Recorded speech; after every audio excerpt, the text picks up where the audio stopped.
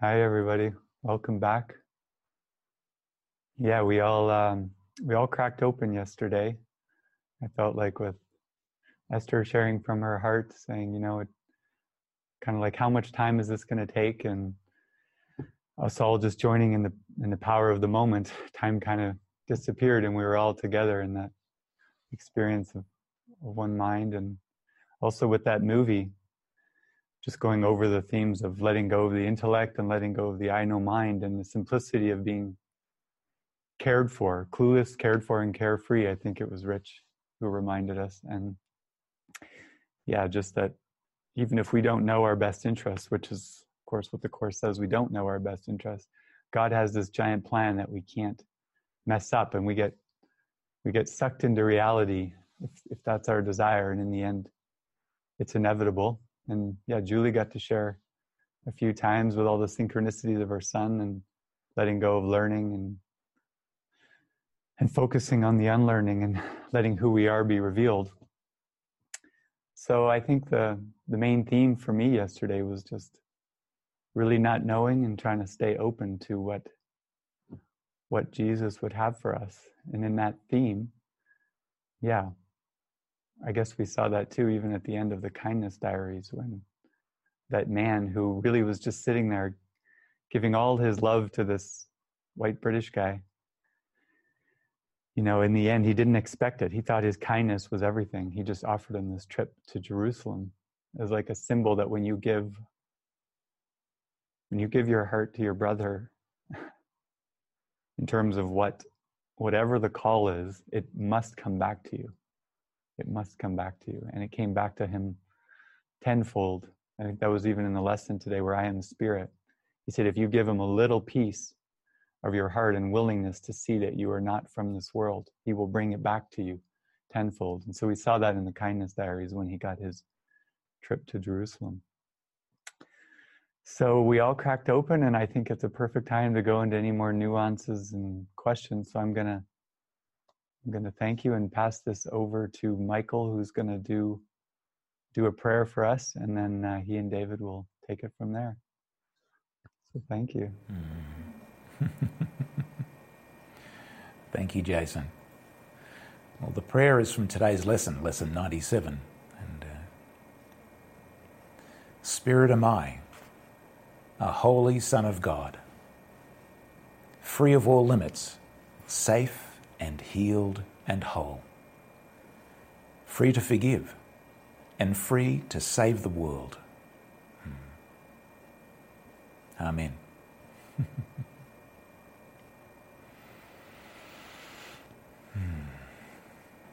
I'm just very grateful to be with you all. It's really being in the presence together that really tickles my heart, and whatever comes from that is a joy. It just feels so good. If there's anything to be let go of or to be grateful for, it's all to be grateful for, and I'm just grateful to be here. So just feeling to pass it on to David now and let him take it from here. So over to you, David. Thank you, Jason. Thank you, Michael. Yeah, what a privilege it is for us to join together in such a deep prayer of our heart for healing. And this is the healing for our mind, which we could say contains the whole universe, because there is no world apart from what you think and apart from the mind. And so this is very profound. And yeah, I just love to hear the stories of the hearts cracking wide open, because when we drop the mask, when we feel that openness in our heart, when we feel humbleness wash over us, then truly we are in a state of receptivity. And that's absolutely important for the miracle to pour through us, for the miracles to be performed through our mind, and for us to be conduits and channels, you might say, to be the hands and the feet and the mouths and the arms that share and extend the love of God through Jesus and the Holy Spirit. We can do that when we are open and when we are willing.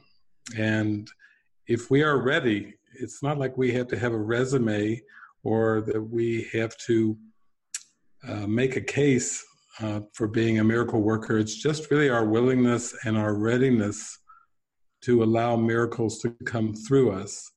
And we are told that one thing that's important is miracles cannot be performed in a sense of fear or doubt. So literally when we close ourselves off and we feel very fearful and doubting, then we are not able to be used as conduits. And Jesus is, I need teachers. You are important in the plan. I am calling you to help me. I do need your help, and I can't really use you. He basically says in the Course, which is quite honest and direct from Jesus, is as long as you're in fear and doubt, you're of no use to me. So that's good coming from Jesus. Like he's got, he wants to send all these miracles through, and he wants to send all these blessings through, but until the mind is willing just for an instant to be still and to lay aside the fears, then basically we're of no use to the plan in a fearful state. we're saying no, and we do need to fulfill our function. And I think that was what's so great about the Reluctant Saint, and then that beautiful session that came through from the Kindness Diaries, that you can see once you're open and once the love starts to flow through you, it becomes endearing. And a lot of the people who have lived very simple lives, and they may not have much in terms of material resources in this world, sometimes have their hearts are so big because they're so used to giving and extending from their hearts that it becomes like a good habit. They become miraculously minded and giving, and they get really in touch with their true nature, and it becomes very easy and natural for them to give and give and give. It's like what life is to them is just giving. And so it's so beautiful that we all can come together and help encourage and nurture and support each other in being open, receptive, and learning to be amazingly giving, miraculously giving. So we have gone through a lot of the questions that you wrote into us, and we love the live questions and interactions.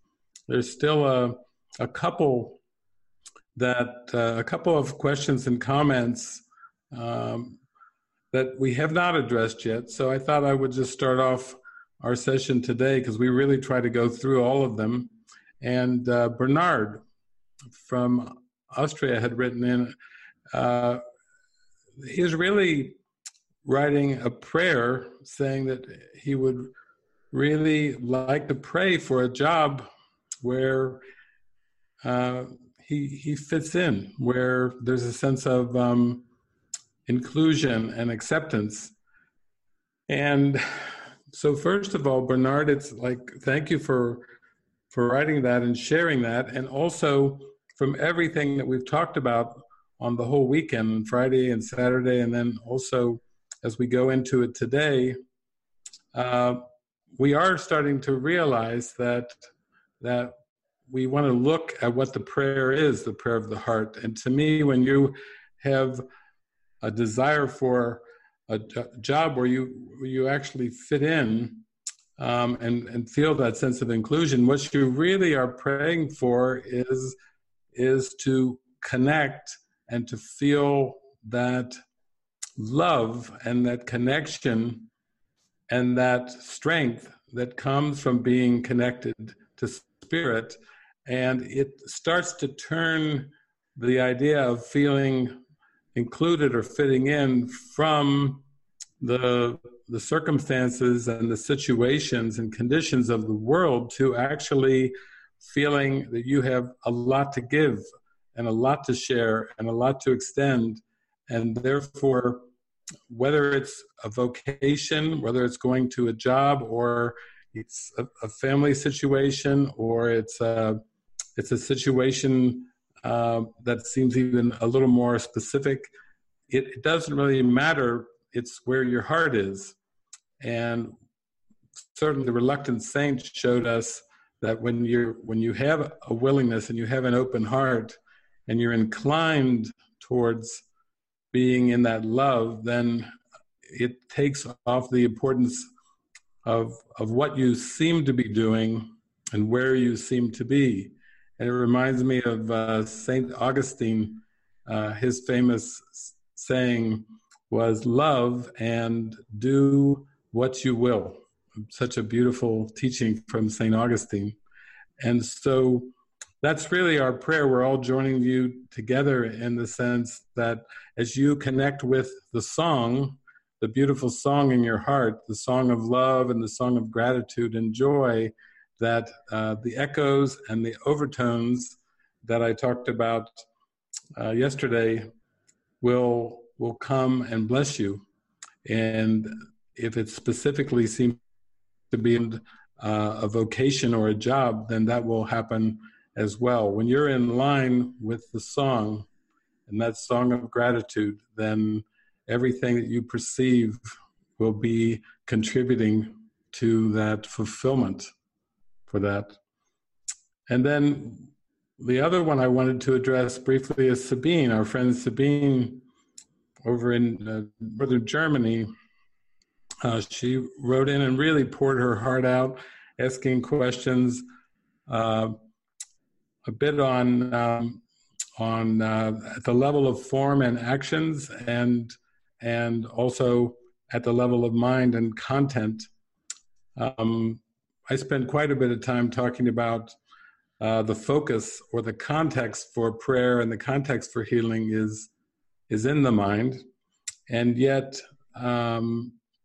I sense that what I was feeling too at the end of your question and what you shared, Sabine, was that basically you were pouring your heart out and saying you have still some very intense emotions that you want to release.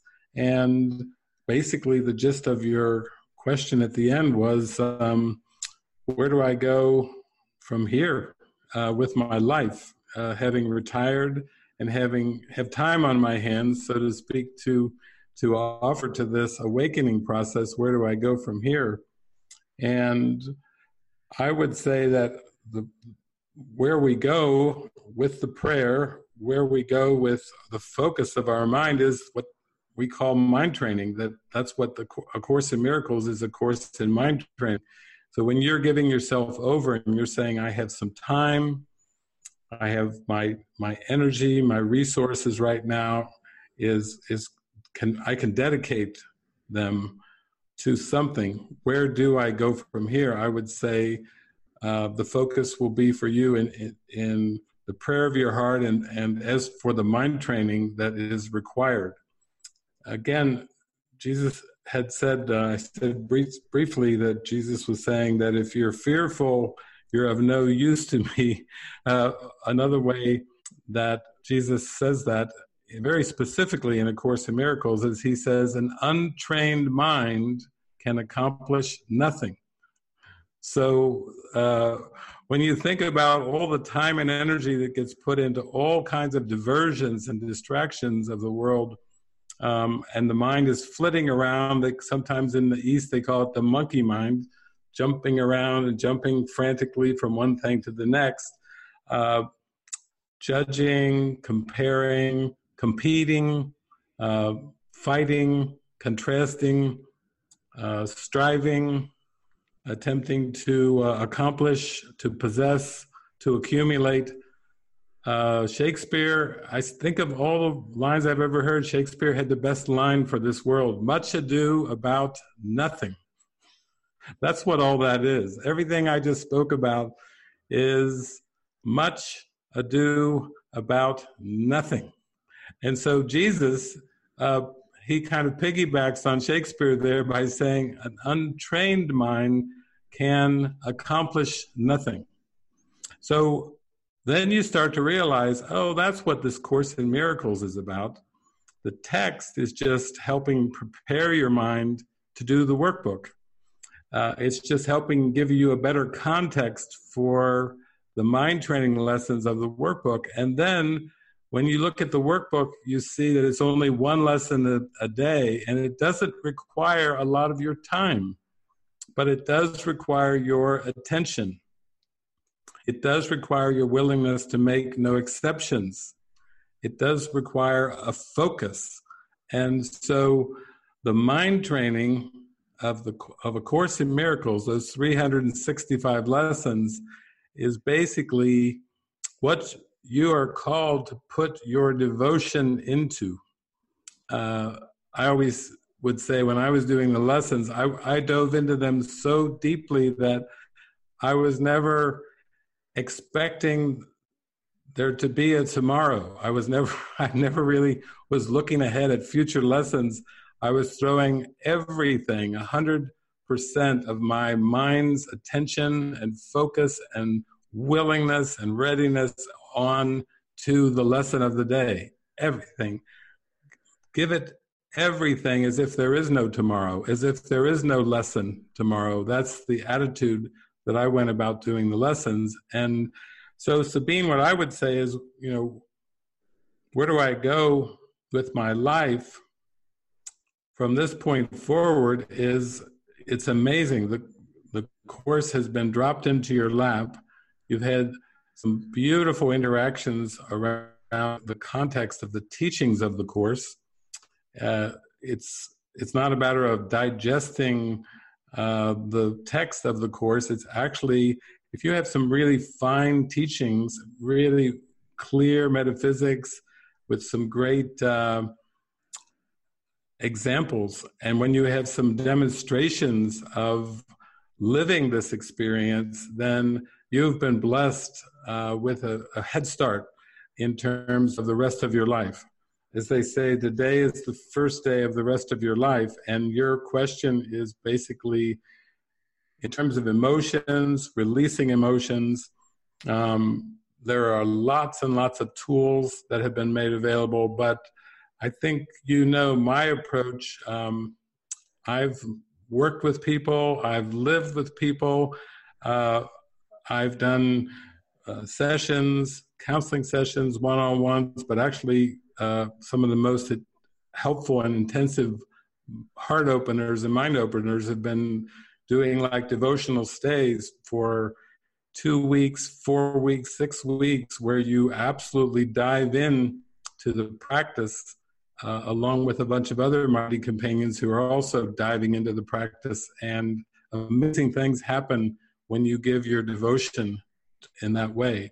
So I think I remember the first time I met you, Sabine, I was down there at the campground of the Living Miracles Monastery, and I gave you a big hug, and I remember you were saying, wow, it's been quite a journey to make it out here to rural Utah from where you were in Germany, and yet I do remember the look in your eye, like you had a look of us and an eagerness and an openness and a willingness to say, okay, what will it take? I'm taking my steps now. This is a big jump for me to come out of my comfort zone. And not only that, you went for 6 weeks to Mexico, to the Ajijic area of Mexico. Again, jumping in. It's like one of those Greek islands and diving off the cliff, jumping into the pool.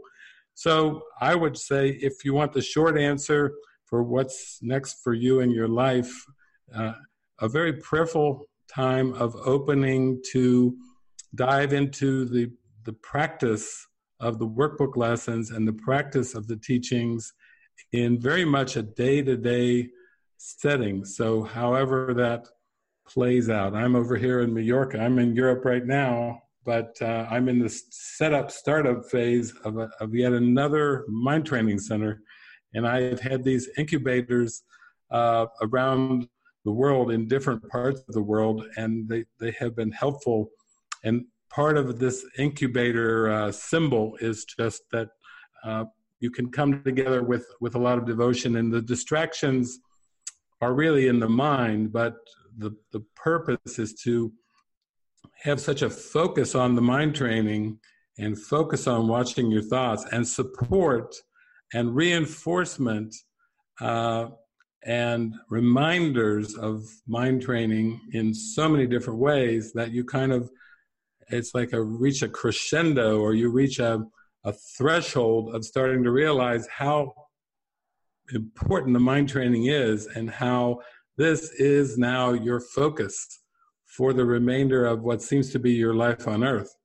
So you're at the gate, you're at the starting gate of the adventure of a lifetime, and we talk about 100,000 angels. There's symbolically 100,000 angels cheering you on as the gate's about to crack open, and you're about ready to burst forth on your mind training journey to go deeper and deeper toward the Christ that you are, and going inward. So yeah, that's kind of addressing the gist of it. And so that's a great start. We've got a little bit of time here to kind of dive into practical application, and we love those. Sabine's got a hand up, David. Okay. I think she wants to. Good. Let's have the follow. Okay. Very good. Sabine's ready. Go ahead, Sabine. Thank you, Michael, that you pointed this out. Yes, I wanted to thank you, David. This touched my heart, because I lifted my hand before virtually, and I wanted to say that up to now my heart hadn't cracked open in this retreat. And I watched or listened to everything through the lens of hate and anger, and I don't know what this time. I don't know why, but I'm going through this roller coaster of emotions right now, from feeling grateful and happy and joyful, and then going down and go down to hate and rage, and really, really deep rage. And then I was judging everything what people were saying here, and I just keep it to myself. It was all through the lens of my ego, and I was judging, and what are they talking about, these prayers? I know this book and everything. So I'm grateful to put this here on the altar and to express it, because this is what I mean. I'm so grateful that Eric and Dan and Marie and Andrew showed up in the time when I was in Mexico. I mean, they were exactly at the right time there for me. I think it was for me, maybe not, but so I got so much from them. And one of the things which Eric taught me or emphasized is spill it out, your bad feelings. Bring it into the open, and this is why I wanted to do this right now, about my feelings. And why do they show us these films? I know them, I've seen them, and I know everything about the saints. I've read books about them. This is my I know mind, which really, was chasing after the evil and the devil, and I don't know what. And so then I looked into this book, again, The Course in Miracles, and I randomly opened The Coming of the Guest. And this fits perfectly into what I'm feeling. Until you realize you give up nothing, until you understand there is no loss, you will have some regrets about the way that you have chosen. So there is still the fear of loss.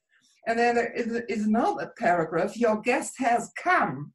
So he has come. You asked him and he came.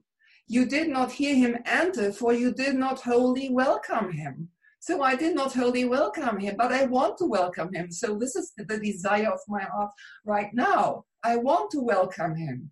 And yet his gifts came with him. So there they are. I only have to pick them up. And the means which you pointed out are probably mind training. Yes, this came across my mind, and I've been I've started to do this in the last 10 days.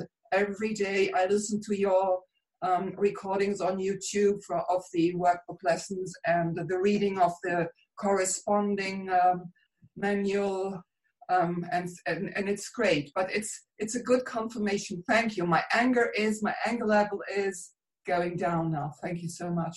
Okay, beautiful. Thank you.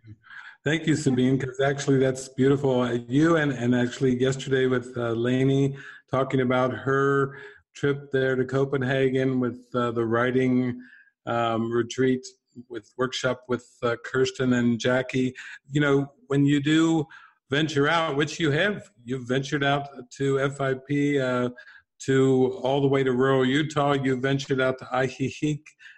You know, you are using your retirement for practice, for study, for allowance of this dark emotions to come up, which is what happens. And sometimes you do need some mighty companions around you to remind you and reinforce that it's okay to let that darkness up. And Eric was doing that so beautifully. So thank you. You're doing just what Lainey was doing yesterday. You're witnessing to the helpfulness of having these contrast experiences, and maybe they have not become the only way that you see things, but they are these really bright spots that really let you and let everybody else know, as you're so transparent here, you're helping everybody to see it's okay for the darkness to come up. It's okay to rage. It's okay to go through these things. And it's actually part of the process of healing and waking up. So thank you. You're giving a gift to all of us, Sabine. Beautiful. Beautiful. And Jeff, I think we can just we're rolling right on in here today. We can just start to open it up if people want to raise their hands.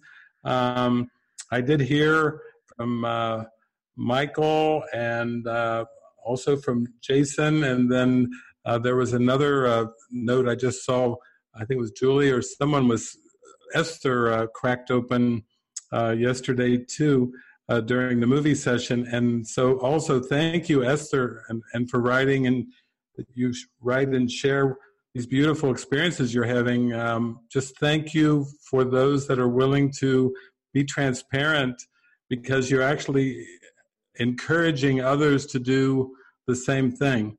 And even though this is a digital format, it's just as effective as any other type of format or perception, even face-to-face. It's nice to have those hugs, but we certainly go through the healing and the emotions very fast here together. So, Jeff, we'll see if we have some hands up. We would love to have some face-to-face interactions. And Michael's there standing by with the pretty yellow flower and the orange and yellow. Sounds good. We have a number of hands up. First one is Gertie. Go ahead, Gertie. Can you hear me? Yes. Okay. I had raised my hand yesterday, and there wasn't enough time. And during the movie session, I just felt that I couldn't talk. I thought, well, I have to try again the next day. And today I took courage, and I want to share what's on my heart. I've written a question also that I would like you to address. But the thing that first and foremost is important to me is that the last retreat, there was a woman, Teresa, she was talking about that she felt abandoned and talking about the ego backlash. And this is a big theme for me, because every time I come to Lena's place, I always say the prayer, I'm here only to be truly helpful. And what's happening is, when I'm there and I've said that prayer, and the next thing is that it is as if just everything is on autopilot, and I feel, why do I say this prayer when I always say the wrong things, and I get labeled, and I'm not measuring up, and I'm lying to myself, and I can't be trusted because I will never change my behavior that I have promised to do, that I will not do things again. And I just feel, why do I not get the answer if I ask for, I'm here only to be truly helpful and help me to say the right things. And this just never happens. And I feel I'm such a failure. I'm doing the MMT, I'm doing your readings every day, the daily lessons, I'm doing this. And still I haven't got that breakthrough. I'm just not matching up to it all. And there is so much fear and guilt, what I'm doing and what I'm causing in others. And I wonder if this is unforgiveness, both for another person and maybe for myself, because what I'm really longing for is, it is this unconditional love. I want to feel that. I want to feel the connectedness. I want to experience what so many people are sharing during these retreats, that they are sharing that their heart has opened. They are feeling this love. And I asked myself, why is that not for me? I just don't feel it. And I just feel so lost, and I feel so guilty that I'm not.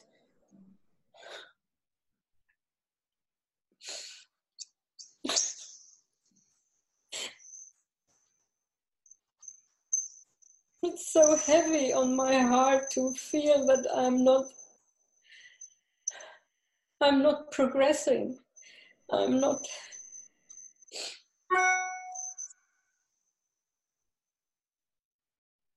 And I was so afraid to talk about all this.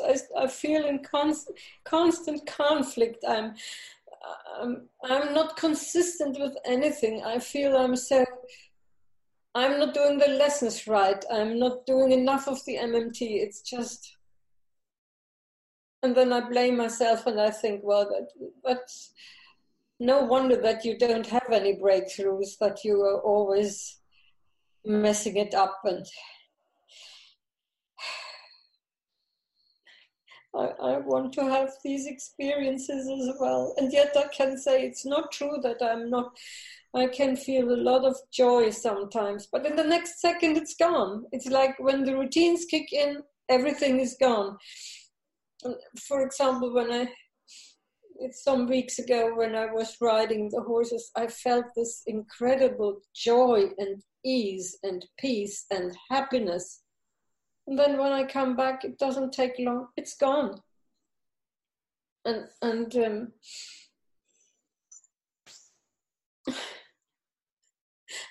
I just want to feel this. I also want to feel it with all of you, and I don't feel that. And why do I not feel it? And you know my arm? I don't know if you can see it.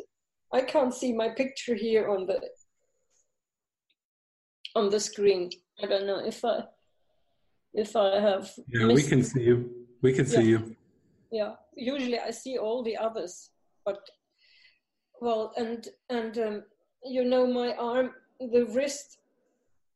It's more than 2 months, and it's still not healing. I'm in a lot of pain, and it's still swollen. And I think, what is it that I cannot? Because I can't grip with my hand. And I wonder, what is it that I can't grasp, that this doesn't heal? So I would like you to say something about that, David, and also what I wrote about these. I said that with the labels, when you put labels on other people, you keep them there. And I would like to know, do I put a lot of guilt on the other person when I say, you know, every time you call me this and that, do I put guilt on them? I would really like. Okay. We can address all those things. Thank you, Gertie, for just pouring everything out. In terms of your risk, because we were all with you right at the time when that happened a couple months ago for the online retreat. And it ties into the other things in the sense that it's not so much of gripping and grasping things as it is a process of letting go and allowing. And so I would say that the lesson behind the wrist is a lesson in patience, one of the characteristics of a teacher of God, to not judge the time frame of things or try to grasp and grip and hold things, but actually to allow your hand to be outstretched and to not put the thoughts of comparison or pressure and judgments, which is just an old way of thinking, a very critical way of why have I done this to myself? Why am I experiencing this, and why is it taking so long? Those are like judgments that kind of get laid onto the mind healing and make you feel worse. So I would say my recommendation there was to be very gentle with yourself, very nurturing with yourself. And that ties in with the second thing I want to talk to you about. When people seem to come to this world, this is a world of idols. This is a world of dreams and of separation. And when people seem to perceive it, they come toward it with what we might call a level of readiness. Like, for example, when Jesus of Nazareth seemed to come and we'll say seemed to incarnate 2,000 years ago, we get a context from the Urantia book that Jesus had gone through a number of incarnations, that this time on Urantia or on earth was actually his 7th bestowal. And so when Jesus came as that babe in Bethlehem in the manger, there's a level of readiness for waking up that was very high. And so Jesus was actually the first to wake up from the dream of separation in terms of time. As I've said before, in the end, you see, the people don't really wake up or become enlightened because the people are the mask. It's part of the mask, and the mask never gets enlightened. It's the mind that recognizes its divinity, it's us. But Jesus, I'm going to use that example, that he was very ready to wake up. And this is not some kind of a factor. It's not like when people try to lose weight or they try to go on a diet or they try to, sometimes people say, how can I be more willing? How can I give more devotion to this pathway? How can I be more thorough in my practice and so forth? And there's a lot of things that people find that they can do to help increase their willingness, not with readiness. Readiness is prior to time and space. It's one of these factors that you can't possibly experience more than you're ready for. You can't receive answers, as we learn in a prayer. You can't receive answers at a level of problems that you can't even understand. It wouldn't make any sense if the answer was there, but your level of readiness wasn't there to comprehend it or to grasp it or to receive it. And so what I think is happening here is the ego mechanism of comparison and judgment. You look around and you look at your daughter, you look at other people, you watch people that are on these online retreats, and then the ego uses it almost like a hammer, as a hammer of judgment, to say, look at you, Gertie. They're having the experiences and you're not. And this is one of the ego's basic tactics to try to keep you feeling unworthy. It's basically, you have a level of readiness that was prior to even seeming coming into the dream and perceiving yourself in the dream. That is, it's not, you can't just go to a teacher or a psychotherapist or even a spiritual master and say, would you please raise my level of readiness, Jesus? Maybe I'm at a 12 out of 100. Could you put me up in the 90th percentile here so I can wake up faster? this isn't something that the Spirit does. The Spirit works with the readiness because there's fear. There's fear. And part of the fear and resistance that you had, even with the online retreats that time when you had that fall and with your wrist, that was just like a reflection of some resistance and everything. And that's nothing to feel bad about. Everyone is resistance. Everyone. And you are not meant to take that resistance and give it over to the ego and say, here, what do you have to say? Because it's just going to run the same story of comparison.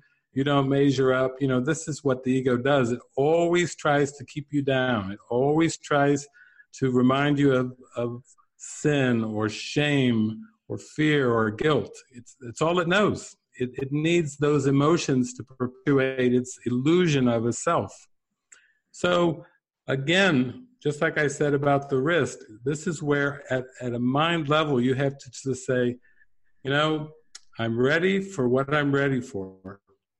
I am here with my willingness. I am willing to practice. I am willing to listen.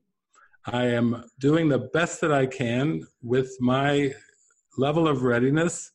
And this is not something that can be compared. This is absolutely not. Nowadays, in this day and age that we seem to experience now, we have crystal children. We have the millennials coming in. We've got the indigo children. And many adults even have child prodigies. They're like 3 years old and they're capable of playing instruments and doing amazing things, and they're only like 3 years old. And it's because their readiness, it's like a carryover effect of skills and abilities. And that is not for us to judge. We are not here to judge readiness. We are not here to judge progress.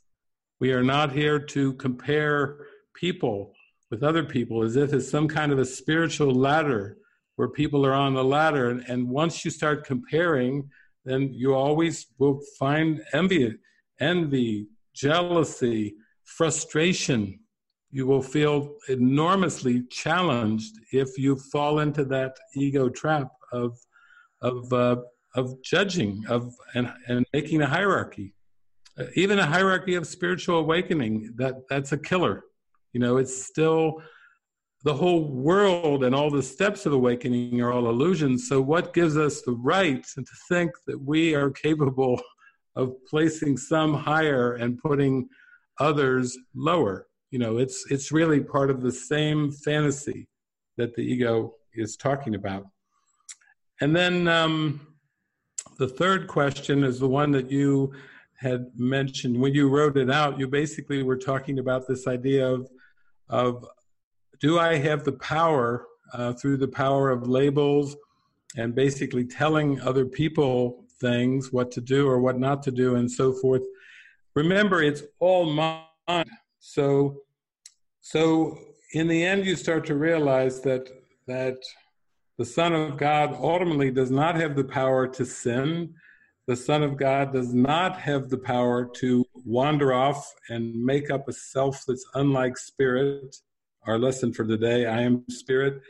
And ultimately, the Son of God in sleep still does not have the power to hurt anybody else because it's a mind experience. Everything is connected. So all that I give is given to myself. Everything I perceive in my brother, in my sister, is something that I must deal with in my mind. Your brother and your sister, they're mirroring back to you things that are still unconscious beliefs. How could you have anything but gratitude when somebody's helping you out by mirroring something that you are unaware of, but you need to be aware of and release it? So you see, it's all working together for the good. But you're bringing up a very deep-seated belief in the power, the belief that you can hurt other people.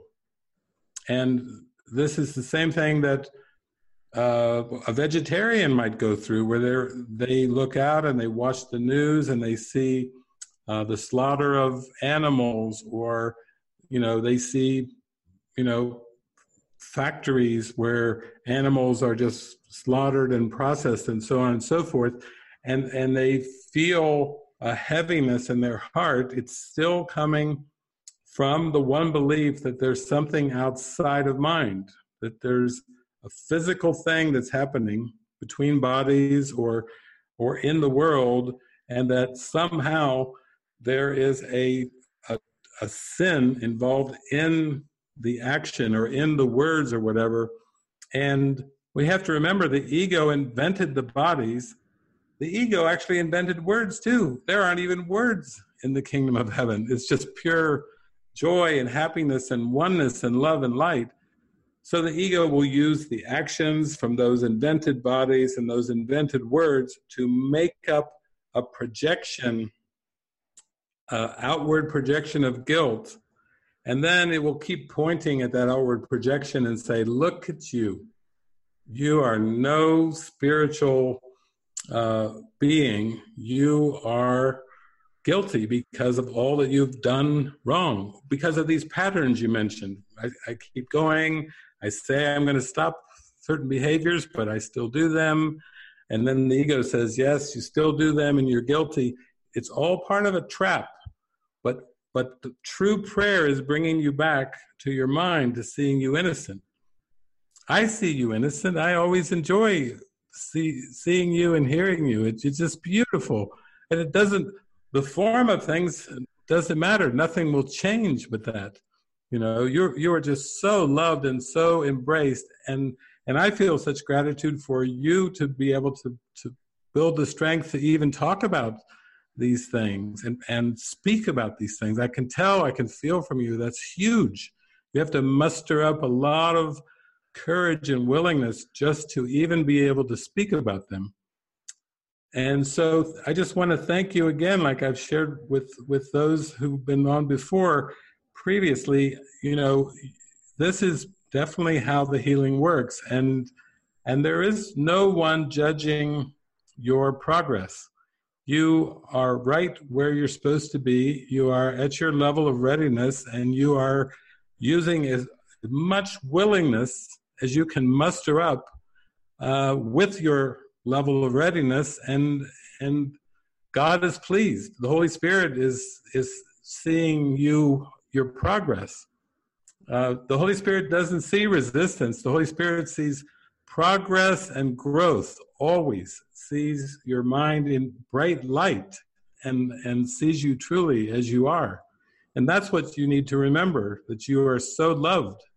You are absolutely so loved. And these things that you're concerned about are not to be concerned about at all. So thank you. Thank you, Gertie. Oh, it's precious. Thank you. Big release. Big release.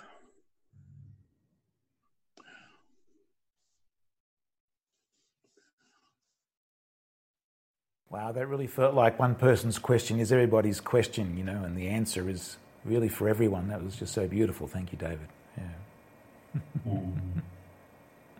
And thank you, Gertie. It was like I could feel the release as she was even speaking. It's that willingness just to let things up and let it out. That's a lot of the release right there. And then, of course, David's eloquent answer there is beautiful and like icing on the cake. Put the cherry on top. So, thank you. It's all for me. Thank you. Oh, beautiful, beautiful. Thank you.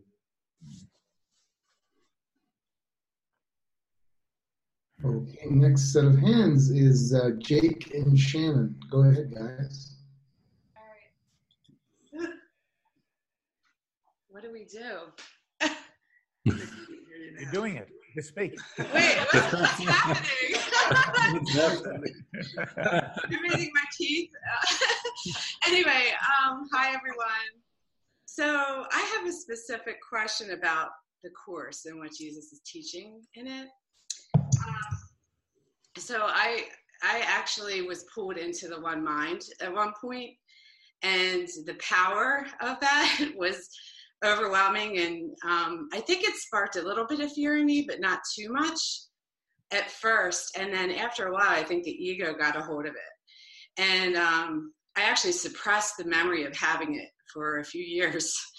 And then I guess the question that I keep analyzing and trying to figure out is Jesus says that it only takes, in the Manual for Teachers, he says it only takes one Son of God to wake up, right? Or one, I forget the wording, but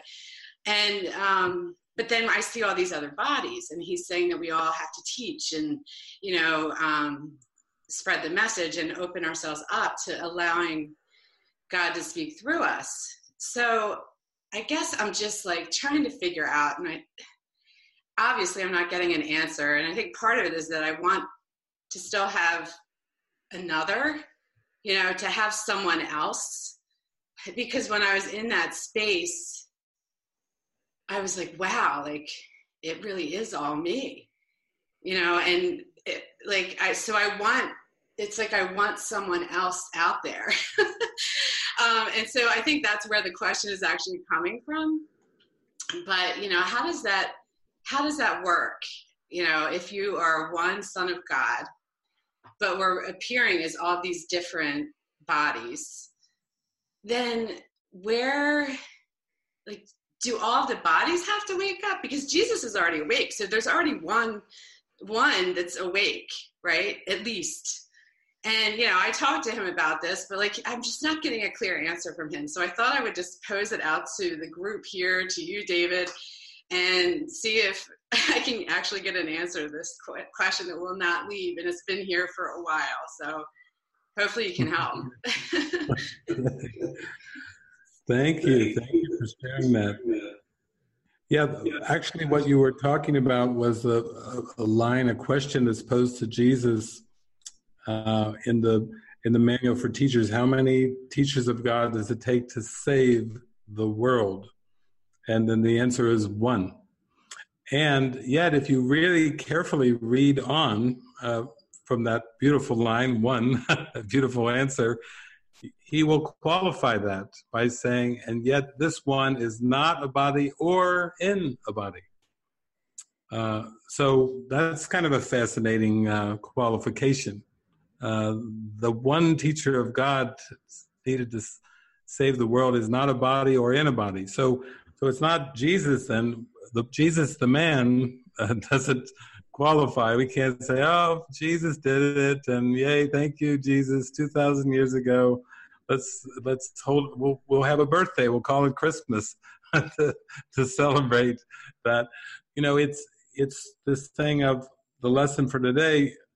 I am spirit.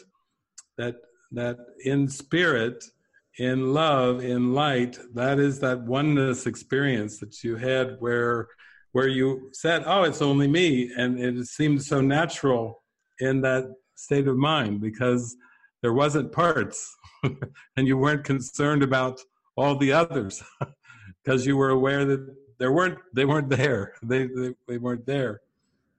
There's one workbook lesson where, Jesus is kind of easing us into this because this is pretty radical.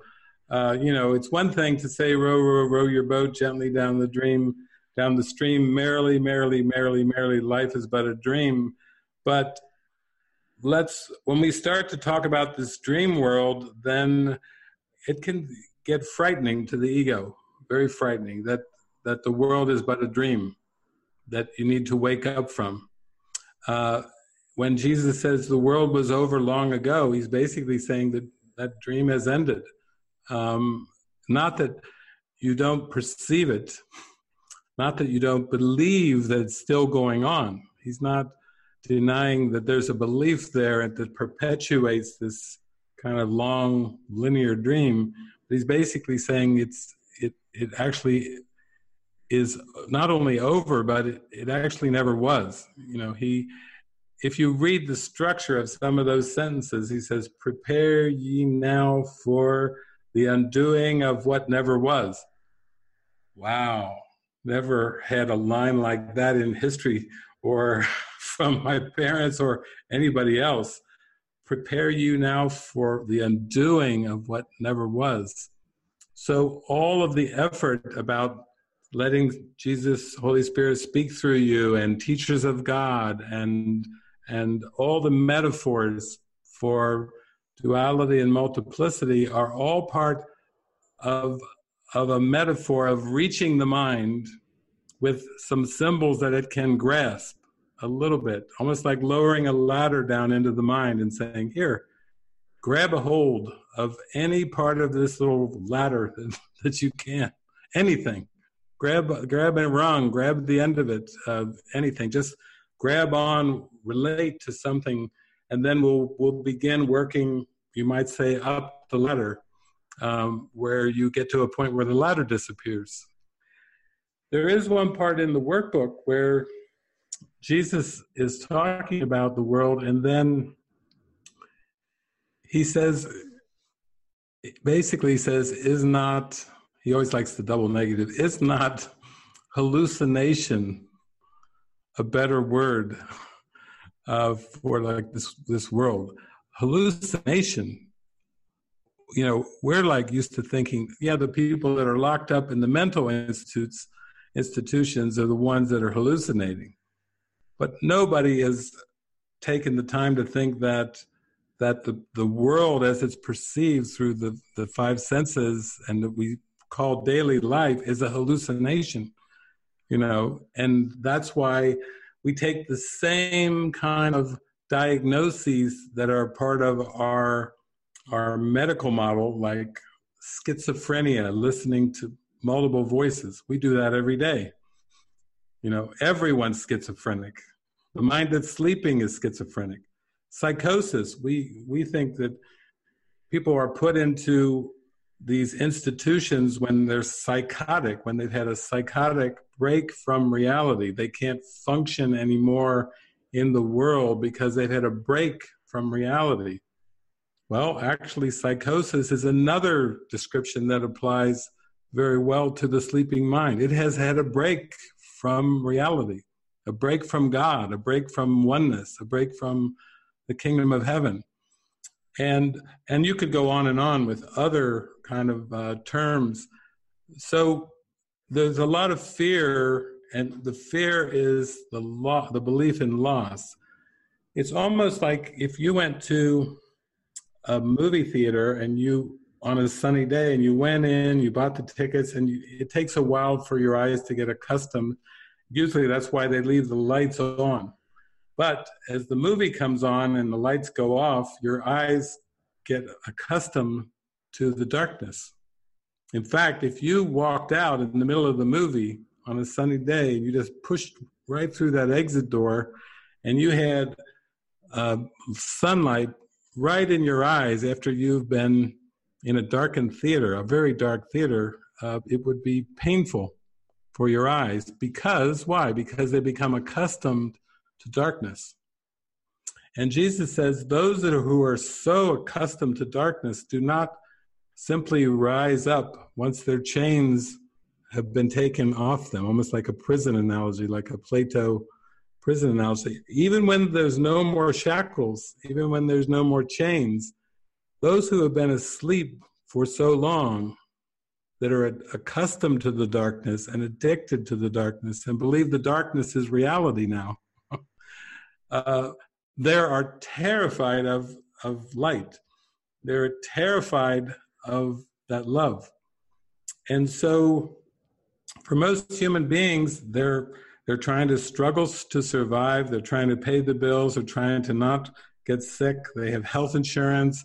They have all kinds of mechanisms that they're using as part of the dream world to live, to stay alive, not realizing that what they're going through is not life at all. It was never life. The only life that there is eternal life. And this isn't even a good facsimile. This bears no no semblance at all to eternal life. There's nothing about this dream world that has any relationship whatsoever to eternal life. And that means that when people are afraid of dying, they don't even realize that it's not death that they're afraid of. It's actually eternal life. It wouldn't be a problem at all if the mind recognized the nature of itself as eternal. Death would have no meaning. But within this strange, now familiar dream world, everything is backwards and upside down. It's like Alice in Wonderland, everything's out of position. Everything's has no harmony to it. It's just, it's chaos personified. And that's what the human being is. It's chaos personified. If you want to use a scientific term, it's entropy. Everything in perception is part of the decimation, the destruction. Everything in time and space in the cosmos is entropy, is moving towards destruction. And so it's not surprising that even having that kind of a oneness experience, that you would blank it out. You would push it out of awareness, because it doesn't have a reference point. If that's real, then what? That's a frightening question. If that was actually real, then the implications are enormous. Now, for myself, I actually got into the Course, and then I went way off the deep end with the Course, like reading it 8 hours a day. And I started to everything started to shift and change. Like Alice kind of like shooting up the rabbit hole with jet propulsion on. And then I think when I started to come out of the rabbit hole pretty quickly, I actually had on 3 different occasions these oneness, or I call them revelatory experiences. And even when I would re-enter in my awareness of time and space, it would be fearful coming out of the oneness and re-entering the orbit, so to speak, of linear time. It was like a re-entry shock, going from abstract light, back into time and space. But I have to say that I was far enough into this, up the rabbit hole, that actually those revelatory experiences were actually more beneficial to me. I didn't blank on them. I was like awestruck by them. And it's almost like I just had pierced the veil so thoroughly that when Jesus said the world's an illusion, I was like, oh, I had an experience of that. So I actually feel like for you, it is important to start to see that oneness experience can be viewed in a way where you had a glimpse, a really good taste of reality. And that you're not crazy, you don't have to stuff it or hold it in. Even when I was on the road and I talked in Florida one time, I talked about my revelatory experiences, and then this guy's eyes got real big. And then before I left, everybody else left the room, and he came up to me and went, "Oh my God. That's the first time I've ever heard anybody say that." And then he came up to me and he said, "I had that same kind of experience, but I never felt comfortable to share it with anybody until you opened up and you shared it." And then he had a big smile on his face, and his eyes were really big because he didn't expect that night. So there won't be any intellectual answers to the questions, and ultimately there won't be any theological answers. And even A Course in Miracles, if you think of the book, it's just yet another theology, or what I call it, a trampoline. And any child will tell you a trampoline has only one purpose. Adults may have different ideas, but the children are not confused about the purpose of a trampoline. And that's to jump very high and to spring off of it I know a lot of adults who just buy the trampoline and they just leave it in their backyard and never do anything with it. But the children actually know that the trampoline has a purpose, and that's to spring off of it. And if you start thinking of the Course that way, not as some kind of scripture where you're going to study it and, like an ancient Jewish rabbi, with a beard, and you just study it and go through the prayers for enough decades that you'll finally go, oy vey, it's all me. It's not meant to be like something that's studied and dissected that way. It's meant to be practiced and lived. And then when you take those leaps in awareness and you put it into practice, like the end of did you ever see that movie, What the Bleep Do We Know? At the very end, Fred Allen Wolf with his, this professor with his hair sticking all over the place, and he says, that's how the movie ends. It's Fred Allen Wolf saying, don't take my word for it, try it out for yourself. I love it. It was a perfect ending to a very wonderful movie. And that's really the way to keep the Course in Miracles in mind. Don't take anybody's word for it. Don't think you have to devise a way to figure anything out or somehow, understand its metaphysical system. It's more like a trampoline. It's just be like a child and be willing to spring toward what's in your heart, what really is in your heart. And if you think of it that way, it will keep it much simpler. You won't be trying to intellectually answer impossible questions. Yeah. Thank you. Thank you. Okay, up next is Ann 1. Go ahead, Ann 1. Oh, hi. I'm just dealing with a lot of guilt. I had a 5-year relationship with another course worker, sort of seems like it's falling away or coming to an end. And I'm feeling a huge amount of guilt about that, as well as fear and loneliness and all those lovely egoic things that I'm dealing with. So anything that you can speak to about guilt would be much appreciated. Okay.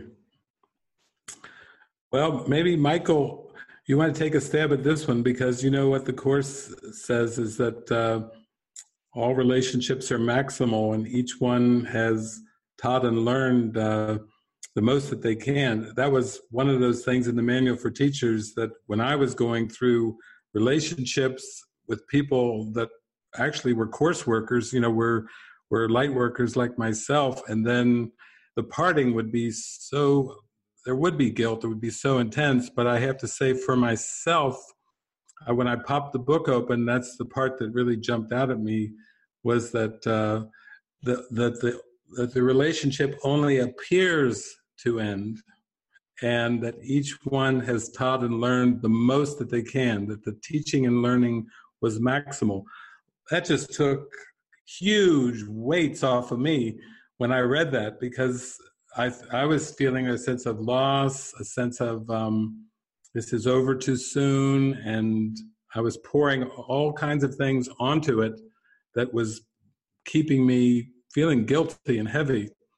But maybe Michael too, you can share a bit, because I know Michael's journey, and you've had those kind of transitions too, even with a light worker, a wife who's a light worker and everything, and I'm sure your perspective on this would be really, really helpful.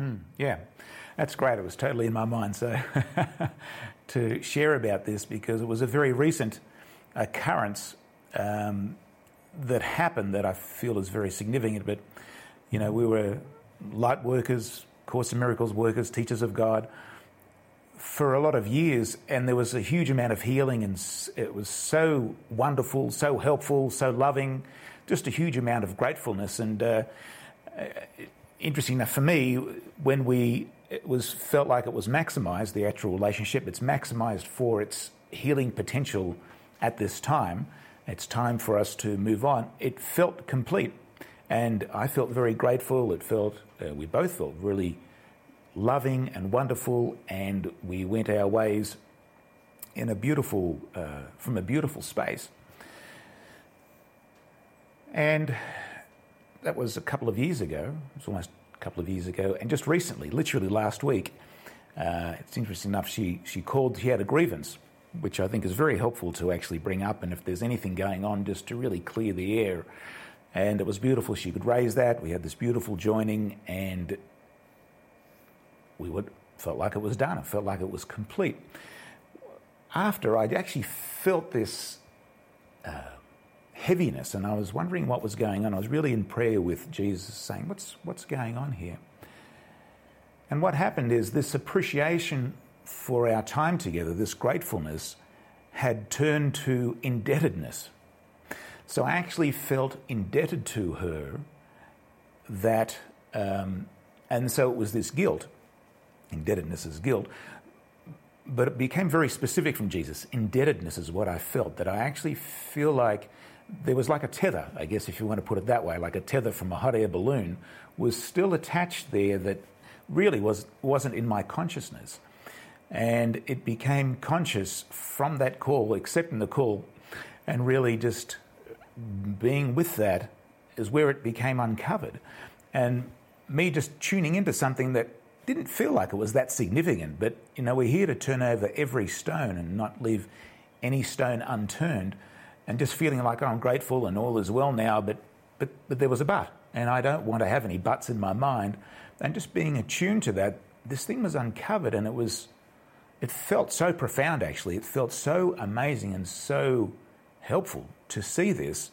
And I was able to release it. And like all this flood of joy came through, and true gratefulness then, appreciation for this relationship. It's like the relationship is never over. That's the whole thing. It's never actually done, because the love never ever goes anywhere. And that's really what I felt with the relationships throughout my life now. And and coming in and becoming much more involved with A Course in Miracles and, in the community and what have you, a lot of relationships seem to fall away. But, we look at that as being a problem. Like, that's how the ego views it, especially like long-term relationships, friendships I've had for decades even. They seem to not be so much apparent in the life anymore, and yet the love has never gone anywhere. It's only the ego that thinks something has happened or something has gone wrong.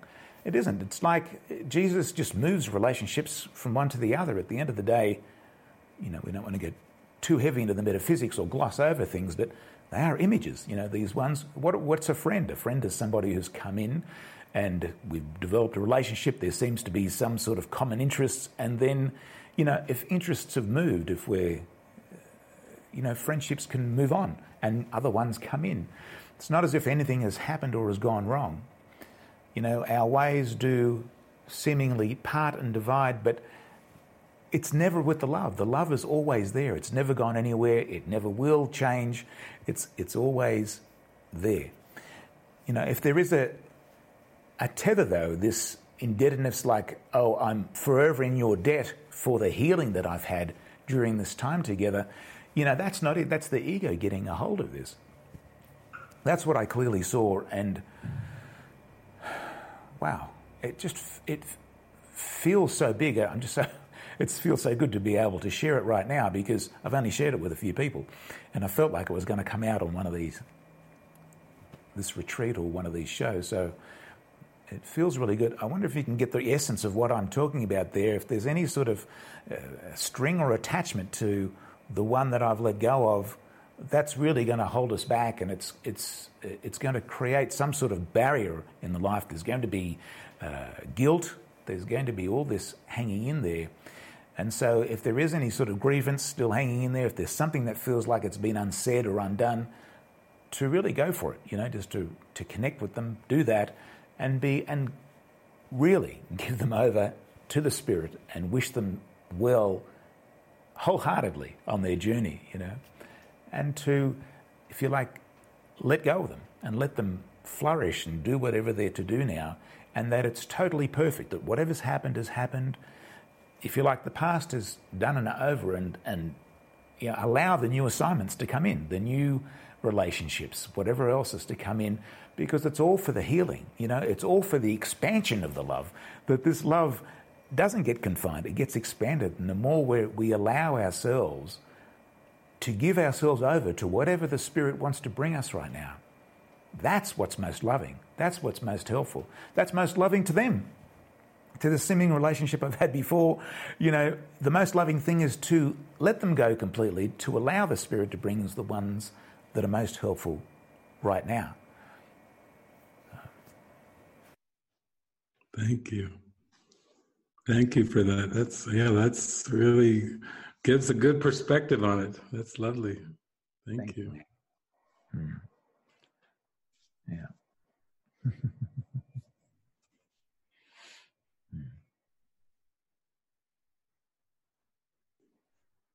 Okay, next up is Stephanie. Go ahead, Stephanie.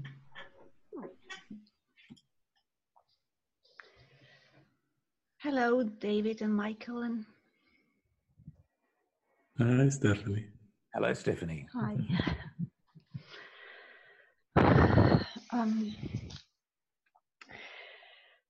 Here on my paper only, I changed the page of my book and it's only written big release.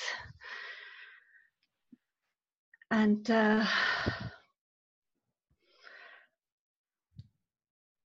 think that what I felt during this retreat, because a lot of themes were coming up, they touched me very deeply. It was my question. It was from Friday night to the last question. Every question is my question. I felt for the first time actually that is so deep.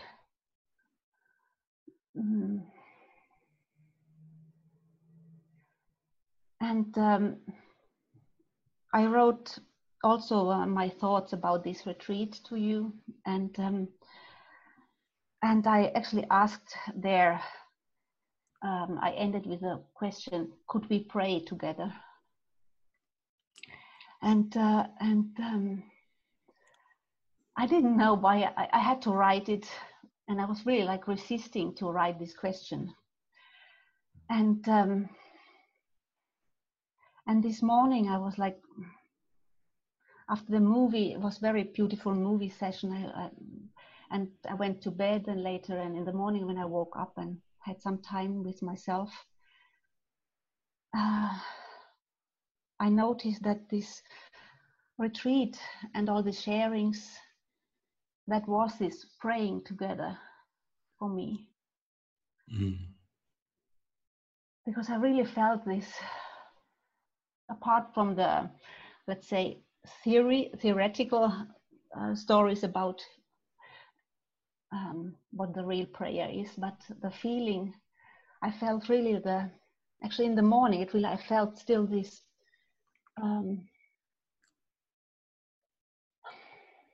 somehow this, is it the alignment, or like really a communication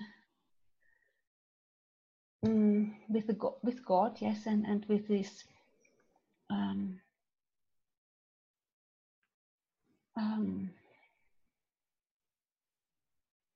and actually it was not how I expected it to be.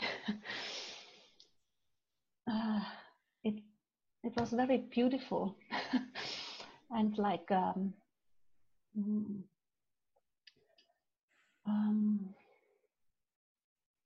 without any pressure and expectations. And because all these problems everyone was telling about, they went through me in some way, and it cleaned this alignment. So thank you very much, and I love you. Awesome.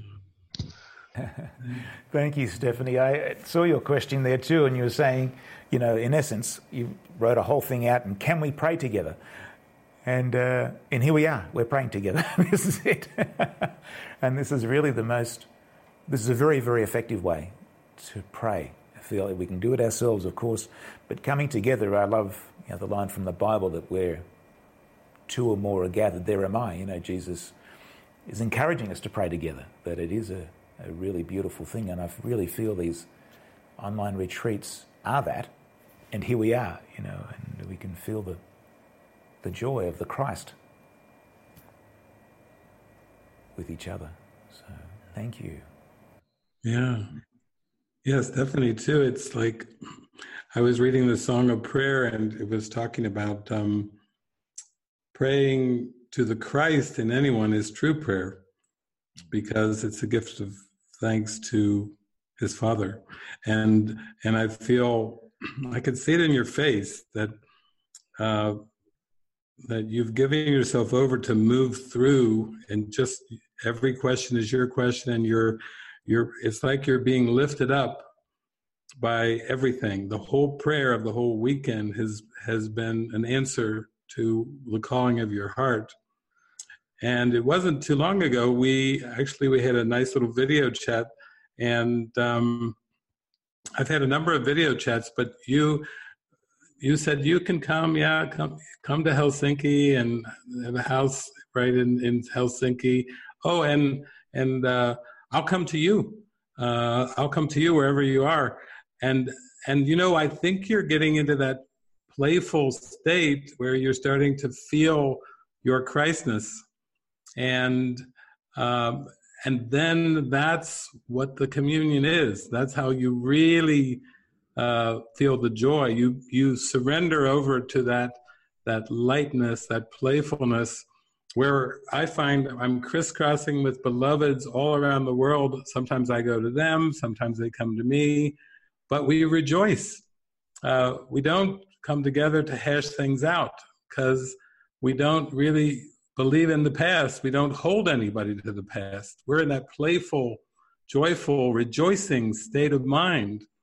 And that's the only reason, ultimately, if we come together in Christ, we come together to rejoice in a prayer of gratitude. Thank you, Creator. Thank you, God. Thank you for all that you've given. Thank you for creating me this way. And thank you for giving me so many mighty companions. And thank you for giving me so many playmates. And it is a very joyful thing. It's not only the playmates, but it's a very joyful sense of being together, playing together. This whole day has been full of calls. Emily's been calling. I've done video calls. Lisa had a call with our friend Frank, and she came running in the room, and she was in such joy and such reverence that I saw her go to her knees on the tile floor, and then she started kissing the floor.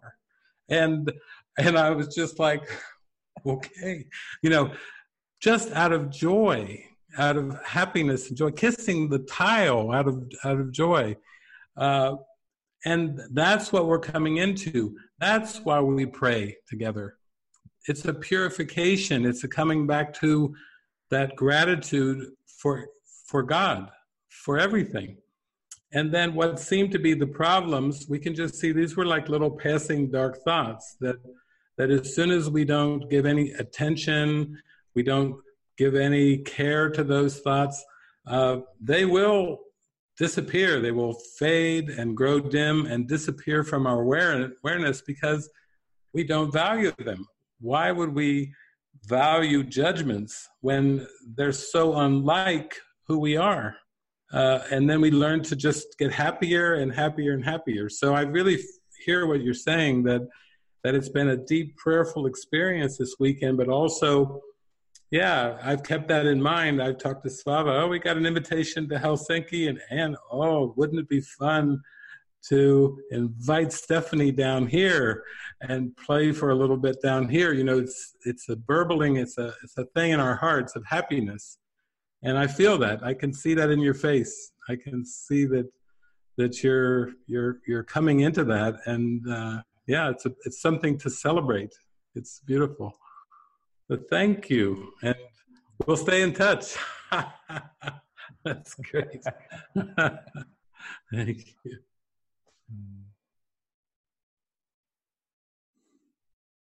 Okay, the next hand is Yua. Go ahead, Yua. Yeah, I just want to say thank you, because I felt that now I have had also answers, and the questions that have come has been my questions too, and I can just say that it makes me happy to this joy. This is what I have been so much longing for, but I can also see through this these years with the Course in Miracles that I'm terrified, that I have so much fear of love, and at the same time I'm like, I can't stop that call. I can't stop it, and I don't want to stop it. So I can just see to accept what is. So my prayer is to say, I'm saying yes, and I will never give up. And I know that only the truth is true. I know it, and I just...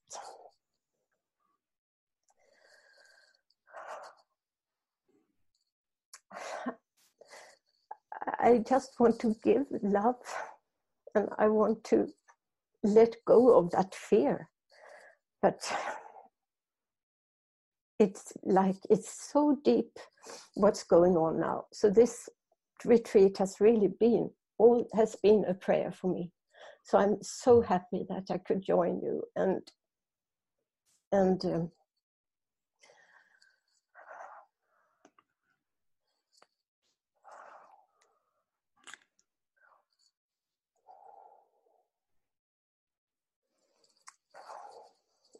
I'm saying this to myself, that I just want to dare more, dare to be a playmate, because I think that's a most beautiful thing.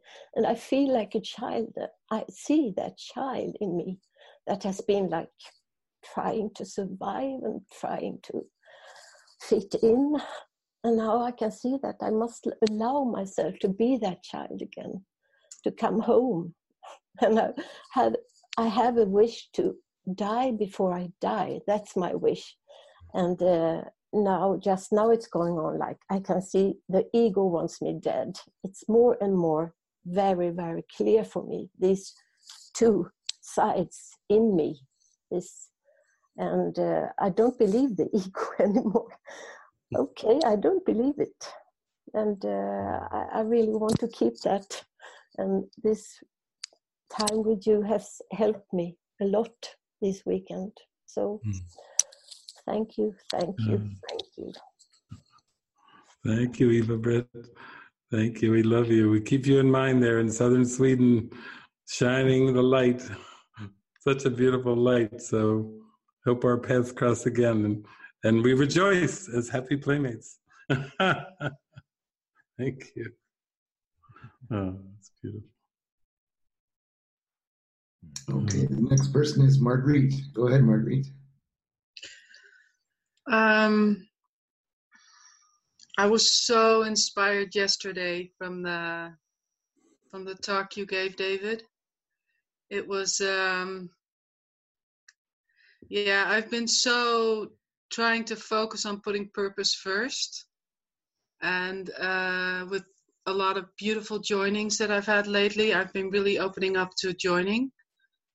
And I've had a lot of miracles happen lately, and just being in that, well, I call it a void of only giving. And it is the but there's a but, of course, but the but is I can still really go into quite deep fears and try to fix it, honestly. I want relief of it. I don't sit with it and just look at it.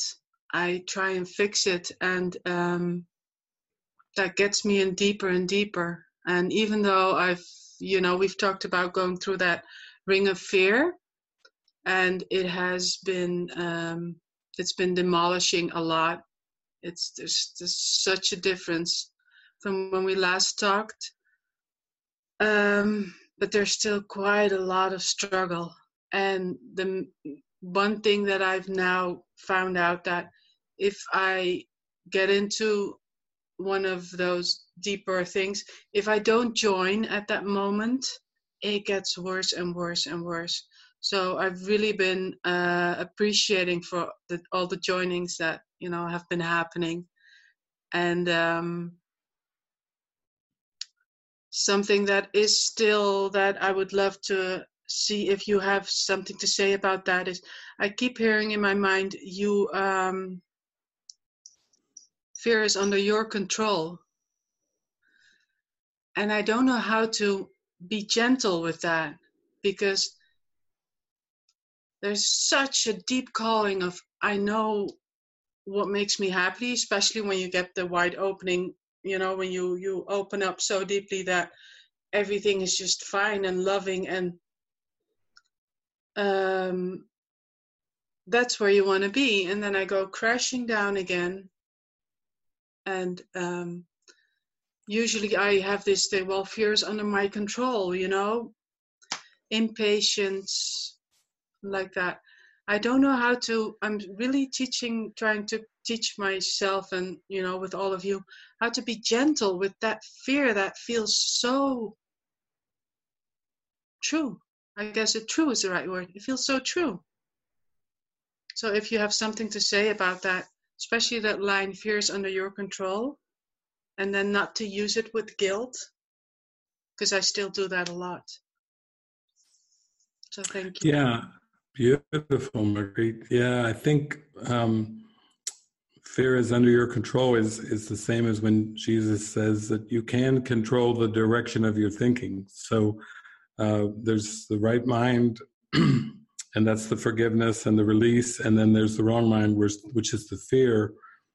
And it is a choice, and because it's a choice, it's under the control. It's like we can't ask for a being to intercede for us, but just to join with us in the truth, to stand beside us in the truth, to remind us of our choice, to remind us that we can choose again, that we can choose to see things differently. And I was thinking as you were talking, I mean, if it helps, you can almost think of like a lot of times in the spiritual journey, people think of going up a mountain, and crisscrossing and come higher and higher to the top and reaching the top, the peak, to remember the Christ.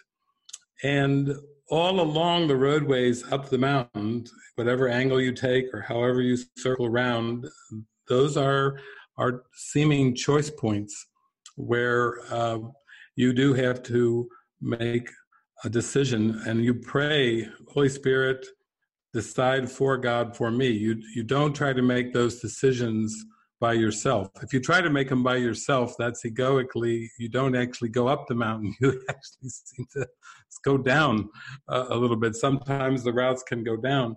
But when you're in that place of surrender, I will make no decisions by myself, like rules for decision, and you feel you're in the flow and you're appreciative, and things are given you, like go here and call so-and-so, and this is next, and so forth. You feel like you're progressing. And then, now I'm going to talk about the top of the mountain. That's always fun. I give you a peek onto the top. When you get to the top, it's the greatest thing, because you realize that all those choices that you thought you were making were already made. They were part of a prearranged script.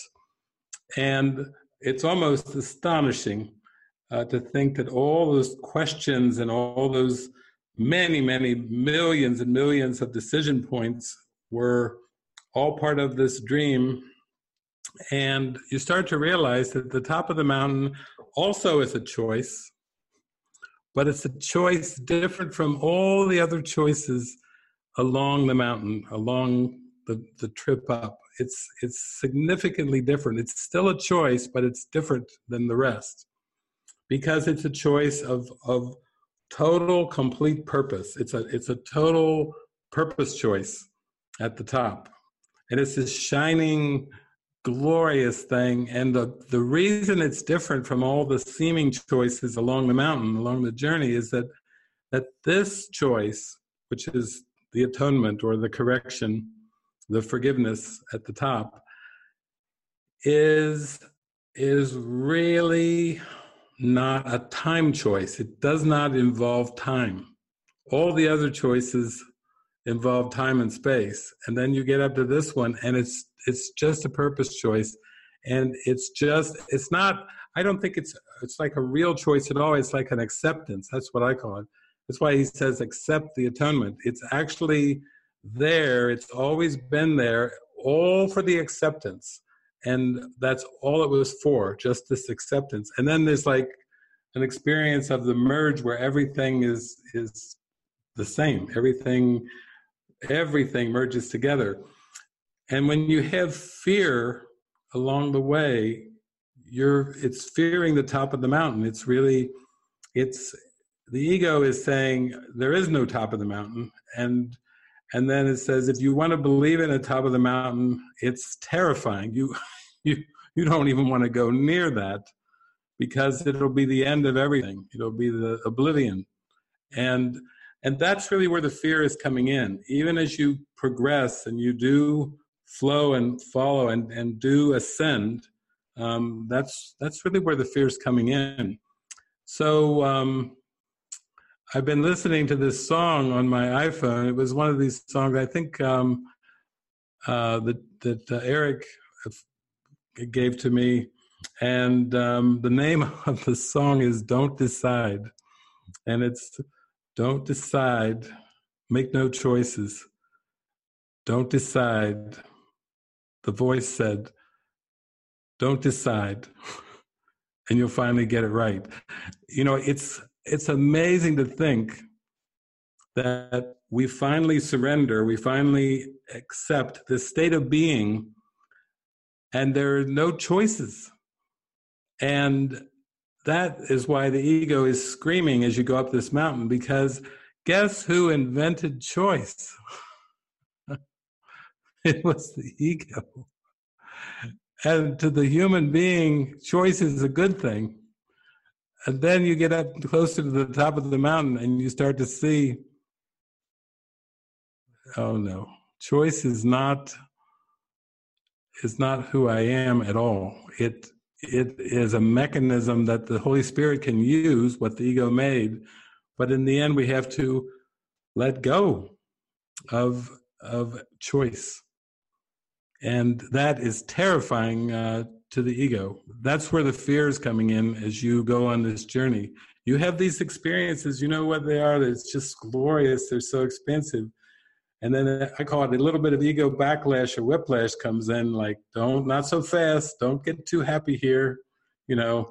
But we're walking this journey together now, so it is not a lonely journey. We are truly mighty companions, reminding each other it's all worth it.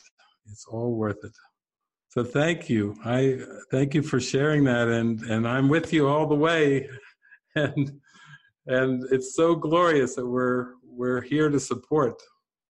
Thank you. Thank you, Marguerite. Ah, precious.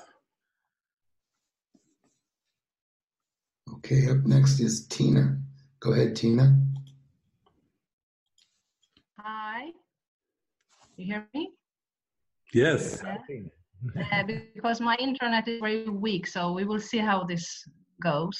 But no, I just felt the need to express my gratitude for you. I want to honor this this space that you are making available for us. It's really, it's so, I feel this is so valuable, for all of us, and so helpful. And it really makes that we become stronger together in this. And that's what I feel like we are all in this together, and we are holding each other in this holding space. When we fall, we hold each other, and yeah. And it's also amazing that we have this possibility for to get together, and it's in this way, because it's not possible for everyone to travel, and to maybe not everybody has the Mighty Companions group to join in, and so I wanted to express my gratitude for this this possibility that you are making for us all. Yeah, and also it's very fascinating that we can be together. We are all in different places of the world, but anyhow we are together, and we see each other. And I think that's a beautiful symbol of that. We are all connected. It's the symbol of that, and that we are so many people joining together. Also, a symbol of that we are never alone. We are never alone. Even we can feel that sometimes. We feel we fall down in the darkness, but we are actually, even between these joinings, we are always together, and that's a very good feeling. That and for me, it's very important. It's very, very valuable, and yeah.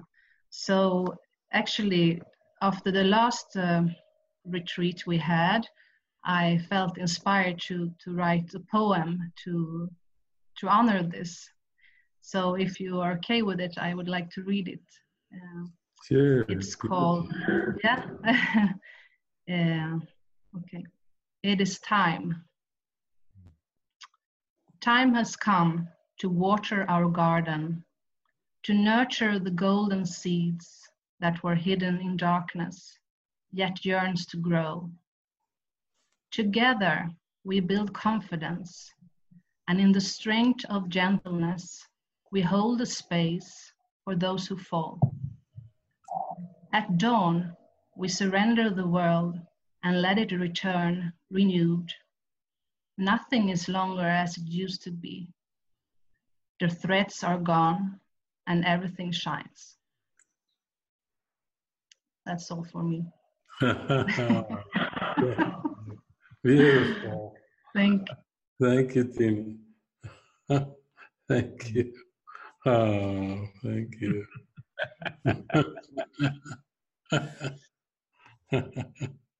Oh, so sweet.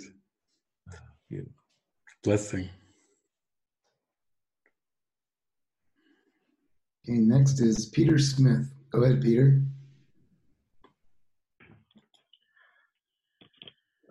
Hello. Hi, David. Hi, everybody. Hi, Peter. Hi.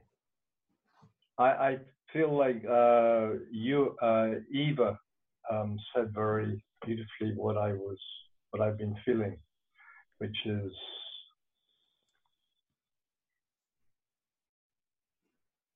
I think it's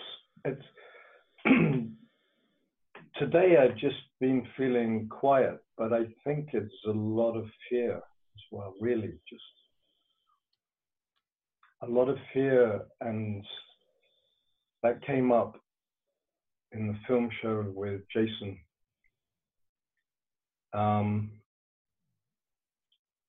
So I this happens a lot, that my heart opens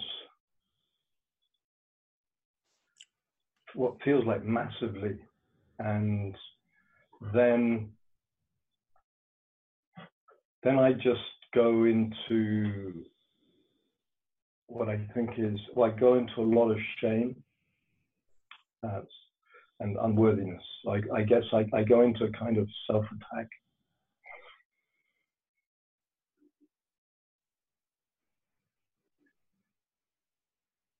And yet the yearning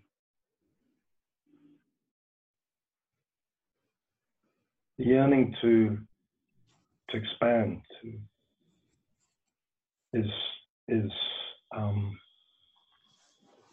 I feel undaunted, although that isn't really true, because I can see that my life is very limited by that fear.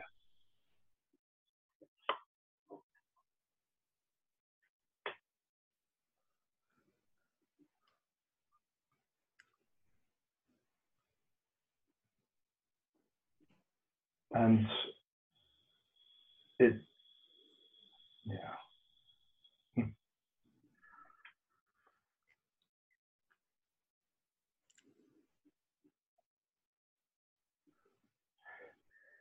I've been watching a lot of my sense of lack coming up, and my resistance to receive, and that all feels the same thing.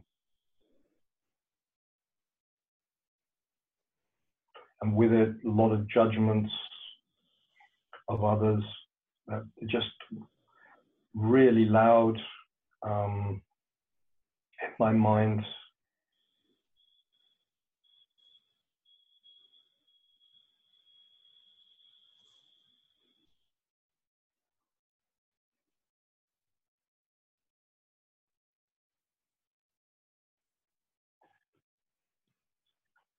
And I never quite know what to say when I'm on here like this with you. I think it's just part of this whole thing that I'm describing. So yeah, I feel quite vulnerable, really. Yeah. With it all. And it's like, why would I want to talk about this? It already feels like the ultimate humiliation somehow. At one level, excruciating, and then at the other level, so I don't want to do it as an act of self-abuse, but I know to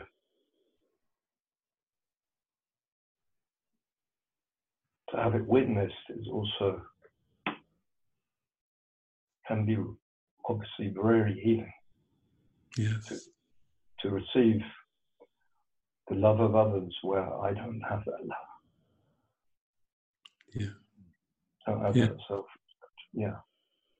Yeah, I see that. I mean, I think I and everyone feel you so deeply ever since the first time you first came on these online retreats. I mean, I would talk to others even in the community, and they'd say, "Did you see that guy, Peter? Oh my God!" I just looked at his face, and my heart opened up. You may call it a vulnerability, but it is so helpful and so important because it's that not hiding things. It's been the hiding that kept it buried and hidden. And it was the hiding that kept us in a state of denial. And really, it kept us from being able to access our love and our trust and the light that's in us. And so I see, your witness and your example of openness and willingness to just bare your soul as hugely healing. And it reminds me of a friend of mine, Howard Storm, who,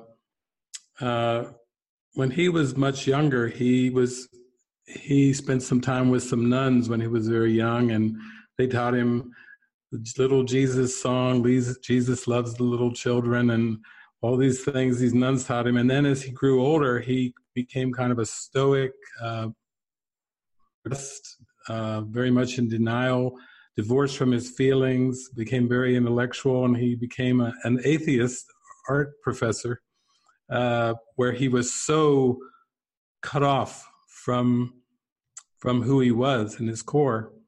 And then he took a group of art students from where I used to live around northern Kentucky, took them over to the Louvre in Paris.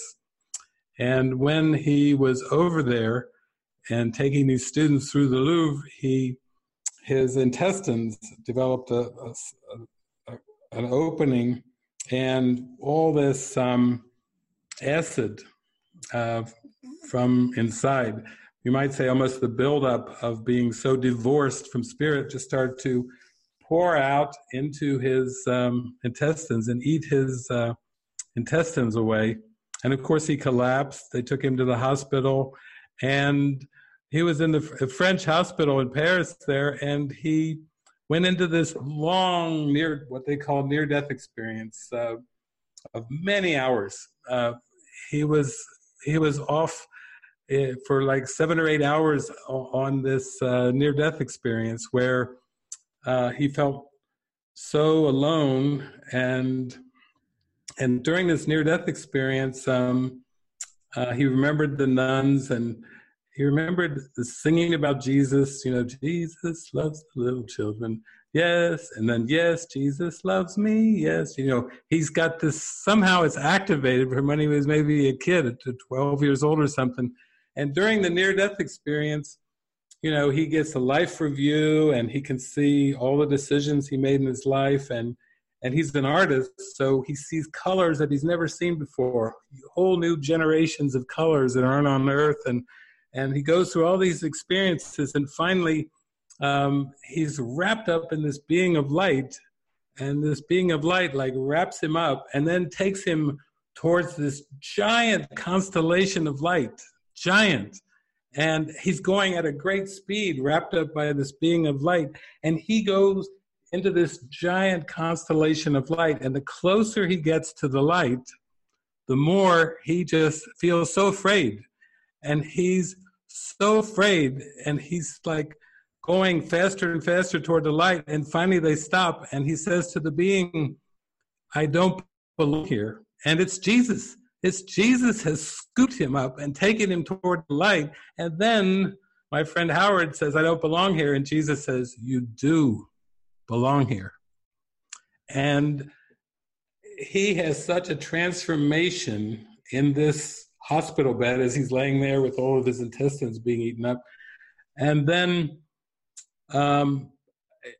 after he comes out of it, they say, he needs to be flown back to the United States for more operations. They fly him all the way across the Atlantic Ocean. He goes over there, they put him in another room, and they operate on him and all these things, but it's this huge transformational NDE, light experience. And then his wife comes in, and his wife can't even recognize him because he looks the same, but he's blowing kisses to the doctors, he's hugging people. She thinks it's like, what happened to my husband? He's made new from this experience. He's totally new. In fact, then her fear comes up. Like, who is this man? And what have you done to where is my husband? Like, almost like a different soul.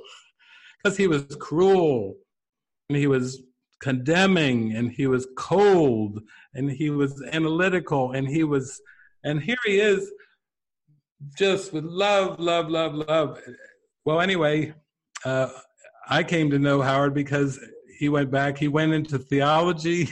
He went to become a minister.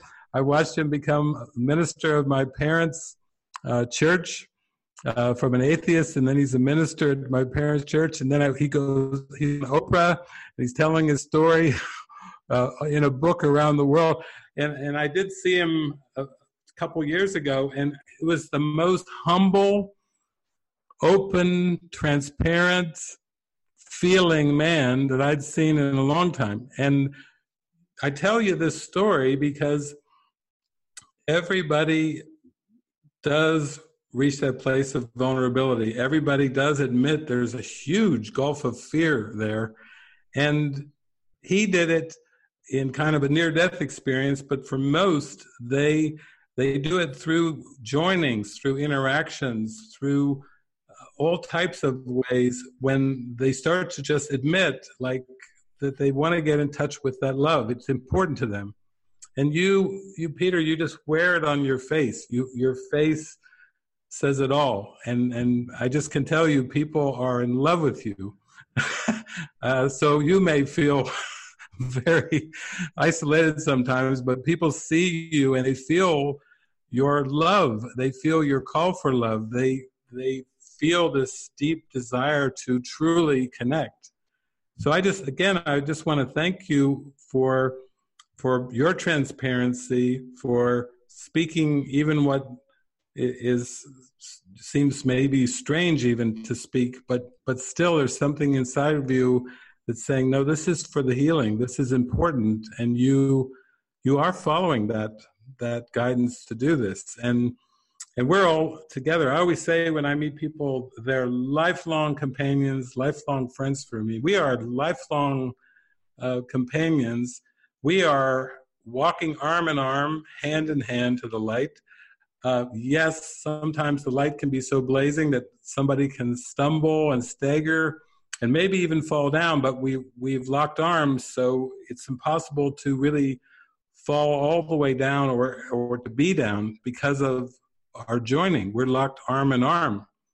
And we love you so much, and I feel like these expressions, and this has been your entry point to come into these online retreats, and it's been a very impactful thing. I know a number of people, initially when you joined, they were like, did you see that guy Peter? They were very touched by your authenticity, by your sincerity, by your courage even to go at that, knowing that there's fear under there, and yet you still continue to open even in the face of that fear.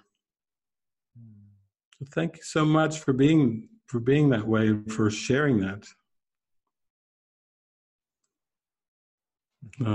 Love you, Peter. Thank you. I look forward to these encounters that we have. It's just precious. The beloved. I just wish I could hug everybody.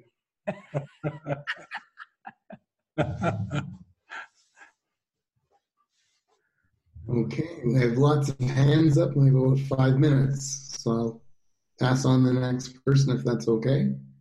Sure, that's great. And Roberto Gainsley.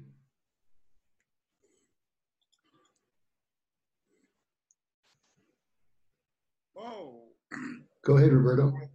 Expecting to have this opportunity, but has been such a marvelous online retreat with Jason and Mike on Friday, then on your spill on Saturday morning, and then that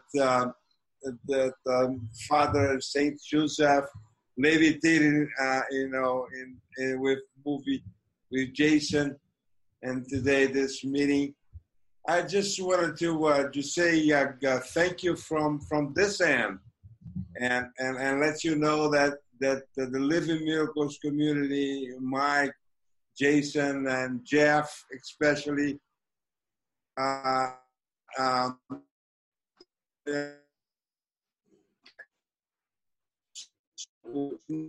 for being for Brazil, for students. So it's quite substantial. The trip that Jeff and Kirsten did with 2 seminars, it was incredibly amazing on journaling and having. Now, after that, the love was so intense that a new group has formed and they are meeting every week. We are going to have a Zoom meeting with Susana Ortiz as well over here.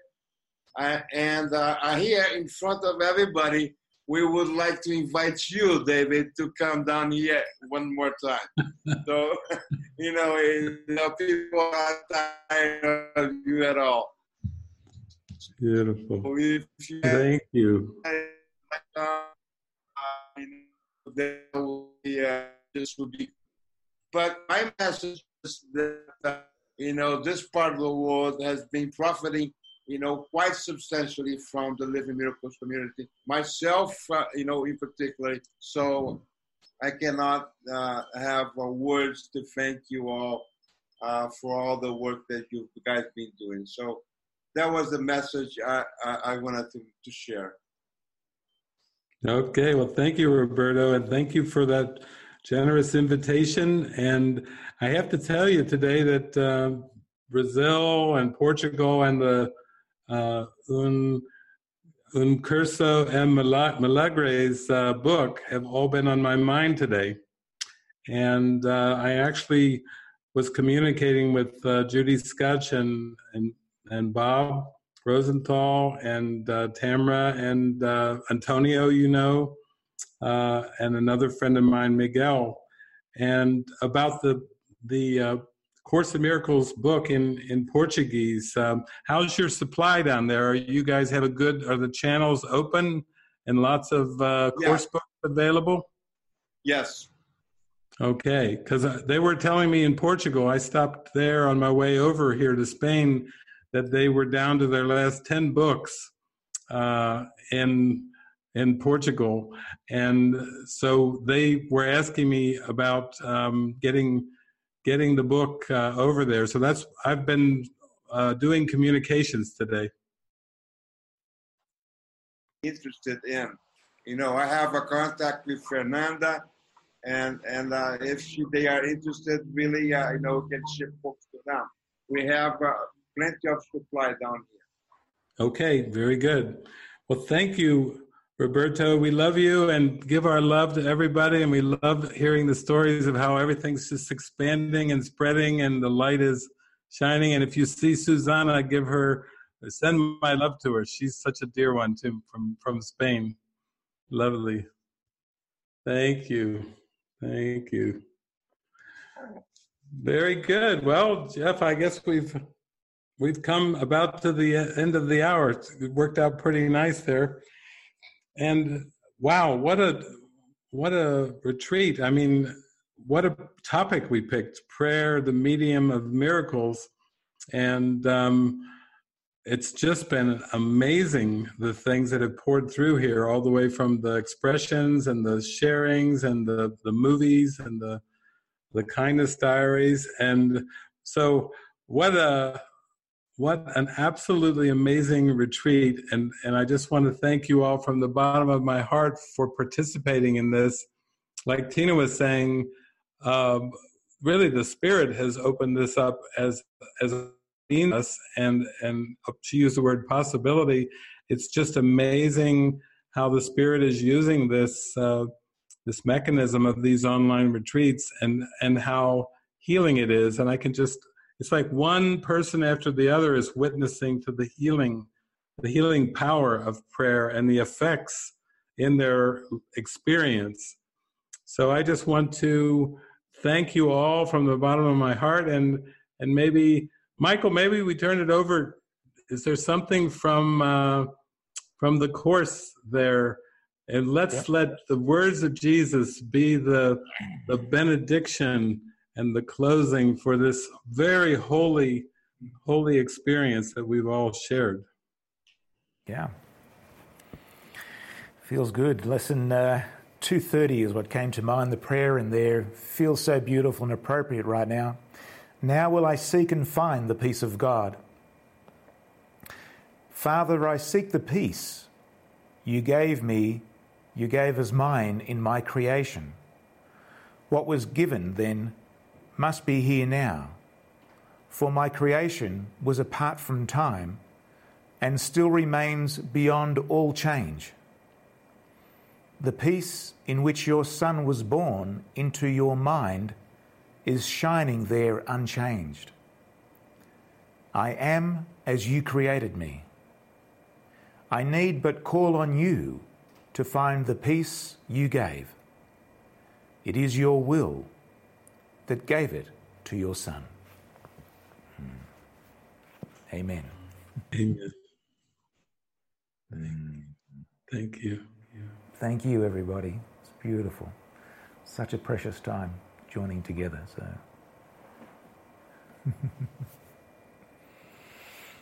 okay. Thank you. I saw Jason up on the screen too. Yeah, Jason. Let's get Jason in here for his parting words too. You're on right after Jesus. Yeah. He says, thanks a lot. Yeah, thank you, everybody. It's been a real joy for me. Nice to be with you, and I'll see you at the next one. Thank you. Thank you.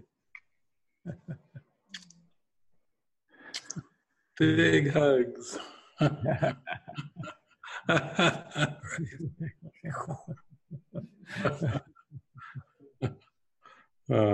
Thank you.